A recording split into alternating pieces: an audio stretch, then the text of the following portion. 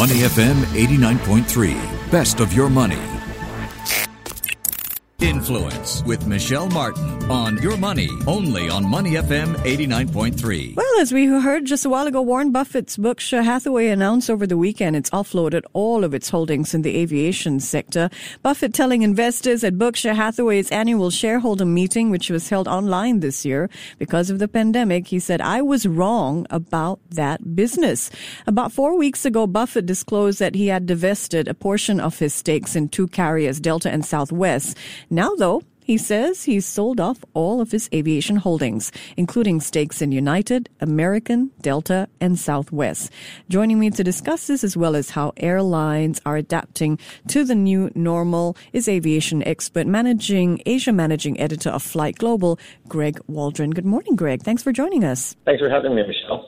So let's talk about Berkshire Hathaway selling off more than $6 billion U.S. stocks worth of aviation stocks last month. But Buffett, who is 89 years old, says he has been basically told not to fly. He's also articulated what many people have been feeling, a sense that the world has changed, but we're not quite sure how it'll pan out yet. So Buffett went on to list a couple of ways in which he sees the airline business changing. So I'd like to get your take on this. He says if you look ahead 2 to 3 years from now, he questions whether as many people will fly as many passenger miles as they did before. So what do you think? Will the industry be able to bounce back in terms of number of travelers or how frequently and far they travel within a few years? Well, yeah, the Warren Buffett news certainly created a sensation in the industry and around the world over the weekend. But excuse me. But basically, Warren has said that demand is going to come off, and what we've seen in the market is just this sudden drop in demand because of the various restrictions the governments have put in place internationally around travelers and the various lockdowns. So to a sense, it's right now it's very artificially depressed. Now, people will still need to travel for business. People will still want to go on holidays, but how fast that comes back is going to be a real challenge. I mean, you start to see, and China domestic flights have resumed, but the load factors are very low. There's fewer people traveling. Not only is there concerns about the coronavirus, but there's also concerns about, the economic impact of all the various shutdowns around the world. I mean, people might not just have enough, money to fly. So the situation now is very dire. In 2 or 3 years, things should look better, but it's debatable whether they'll go back to 2019 anytime soon. Post-COVID, Buffett speculates that carriers will simply own too many aircraft. And he says if the business comes back 70 or 80%, the aircraft doesn't disappear. You've got too many planes, he argues. So what do you think?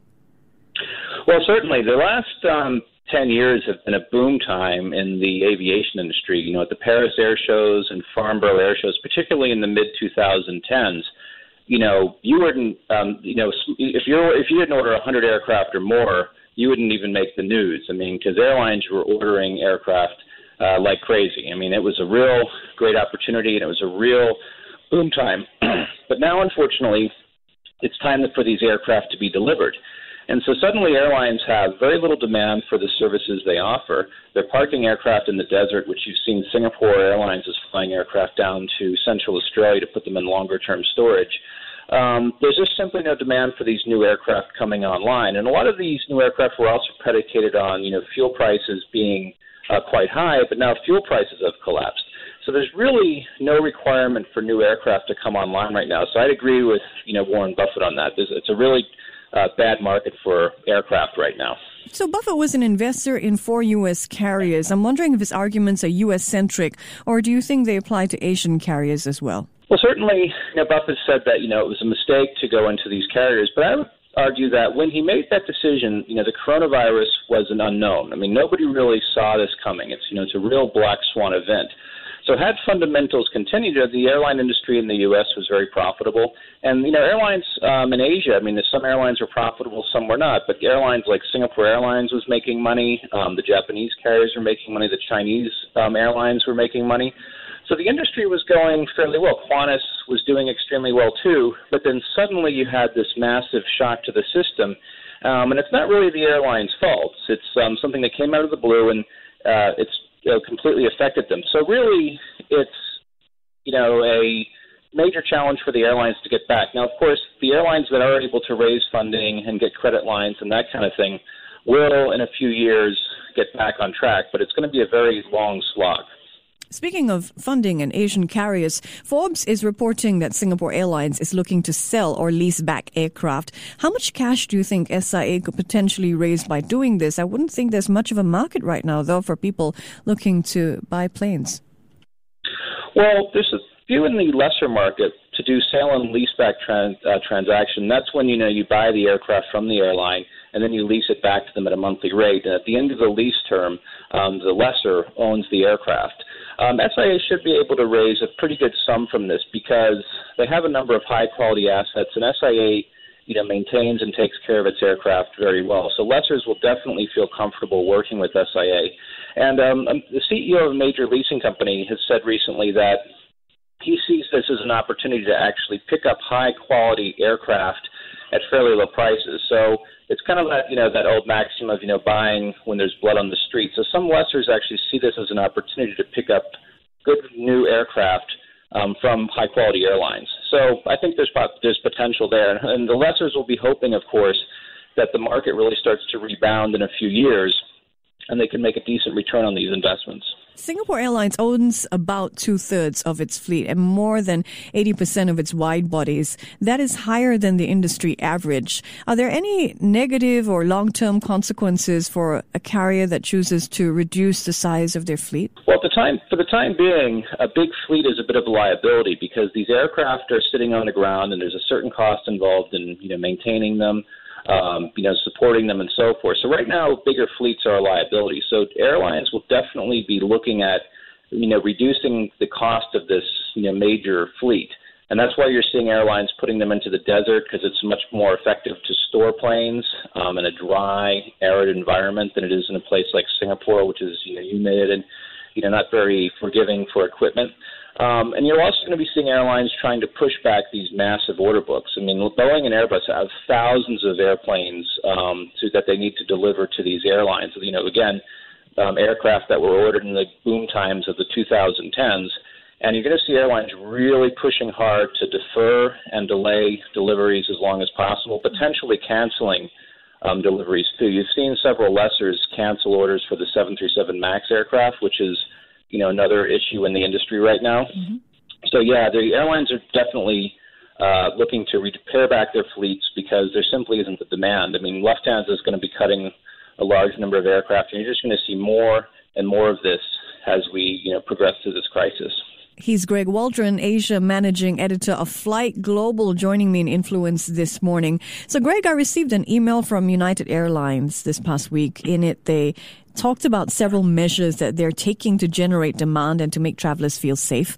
For example, they're looking to block off the middle seats, change the way people board the aircraft so fewer people are lined up at the gate. Flight attendants will be wearing masks. They'll offer these masks to flyers as well. Do you think that these measures are going to be sufficient to ensure a traveler's safety, and will they succeed in getting more people to be comfortable flying again?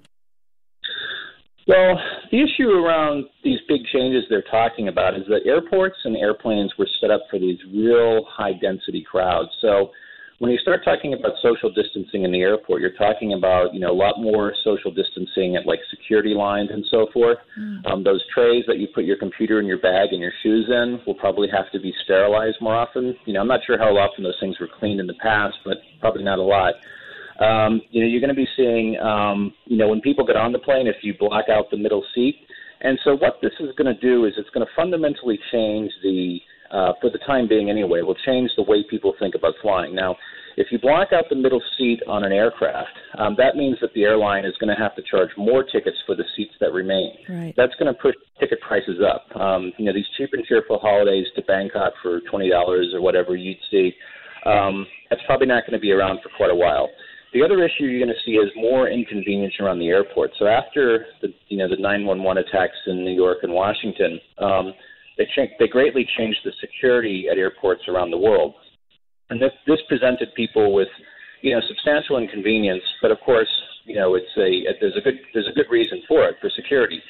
Now, when we start looking at travel, so I think this. Controlling coronavirus is going to add another level of complexity to the passenger experience as they travel. And I think it will be a bit of a disincentive for a while. I think people will feel comfortable flying with a mask, traveling with a mask. I think they'll feel comfortable with that aspect. But the problem is going to be, the cost. And also we've had this massive economic shock, too. I don't think people quite have as much money for these big trips as they used to. Especially if a ticket's going to cost more than they did before. Greg, let's take a step back and look across the industry now. Virgin Australia is fighting off creditors to avoid having its planes repossessed. Singapore Airlines has cancelled most flights through the end of June. Air New Zealand repositioning itself as a domestic carrier. Airlines are converting passenger aircraft to deliver cargo instead. So we're seeing all sorts of strategies to cut costs and to generate revenue. Prior to COVID-19, if we take a step back, which carriers would you say had the strongest balance sheets? Well, we had a number of strong carriers in the world. I mean, the U.S. carriers that Mr. Buffett sold were doing extremely well. They'd enjoyed, years of profitability. They had a very strong grip on the market through probably what some would argue would be over-consolidation in the U.S. market. So the U.S. carriers that came into this crisis extremely strong. The carriers in China, the big three, China Southern, Air China, and China Eastern, have the implicit backing, or Beijing owns a stake in these carriers, so they're in a very strong position. Singapore Airlines has been profitable for years, so they're again in a strong position. Qantas. So there's a number of carriers who are doing extremely well. Near Europe you had very strong carriers too. But the issue that confronted them was everything was very rosy on January 1st, 2020. But the demand for their services just completely collapsed. And now they're resorting to just scrambling around to make some money off of freight where they can, maybe make some money off of repatriation flights where they occur, and to see, just to, try to generate as much revenue as possible while they do things to cut costs on staff, while they do things to cut costs on maintaining their aircraft, such as storing in the desert. So they're really in a scrambling mode right now. But I would say that the airlines that went into this crisis with low debt and decent profitability will be the ones that will survive relatively intact through this crisis. So who's best placed to weather the storm, and do you expect many companies to fold? Well, I would argue that the big carriers would do fairly well. Singapore Airlines, for example, has had that massive fundraising. And, even I think the Prime Minister said last week that the government, really believes in the importance of SA and will provide support. The Chinese carriers will continue to do well. So I think these big, well-established flag carriers will continue to do well. Where you're going to see trouble is, sort of your second and third place carriers. So, for example, Virgin Australia is in a lot of trouble in Australia right now. Secondary carriers in countries like Thailand, India, and Vietnam, could struggle as this goes on because they might not have the cash to really see them through. So there already have been failures, and we're going to continue to see, airlines go under or potentially be merged with larger carriers. So, of course, no one knows how all this is going to pan out yet, but there has been some speculation, and you touched on this a little while ago, that the era of cheap flights perhaps may be set to end. What do you think the future of aviation is going to look like? Well, certainly until the end of the year, it's going to look very tentative and very uncertain. You're going to see people traveling, but it's going to be probably shorter trips on domestic routes initially. And then, you're going to start to see more and more, regional travel. As governments such as Singapore and other countries around the region, they'll need to work together to set up regional flights. So you might start seeing some tentative regional flights at some point in the coming months. Not sure when that's going to happen. And then, of course, later you'll see the intercontinental flights coming back. But I think this is going to be characterized. There's going to be fewer frequencies. I think there might be fewer options for routings. So if you want to go to secondary or third-tier cities, it might be a bit more difficult to get to these places directly. And you're certainly going to see more social distancing around airports and that kind of thing. And it's also going to be confusing because different countries have different regimes for health inspections and that kind of thing, like similar to how the different countries have different security procedures. Right. You're going to see a lot of inconvenience around that. So it's going to be it's not going to be as much fun to travel this year and next as it was just a few months ago. Hey, but the planes might be cleaner, which would be great for some of us. They certainly will. They certainly will be cleaner. I would expect so. Thank you so much for joining us. Greg Waldron, their Asia Managing Editor of Flight Global. To listen to more great interviews, download our podcasts at moneyfm893.sg or download the SPH radio app available on Google Play or the App Store.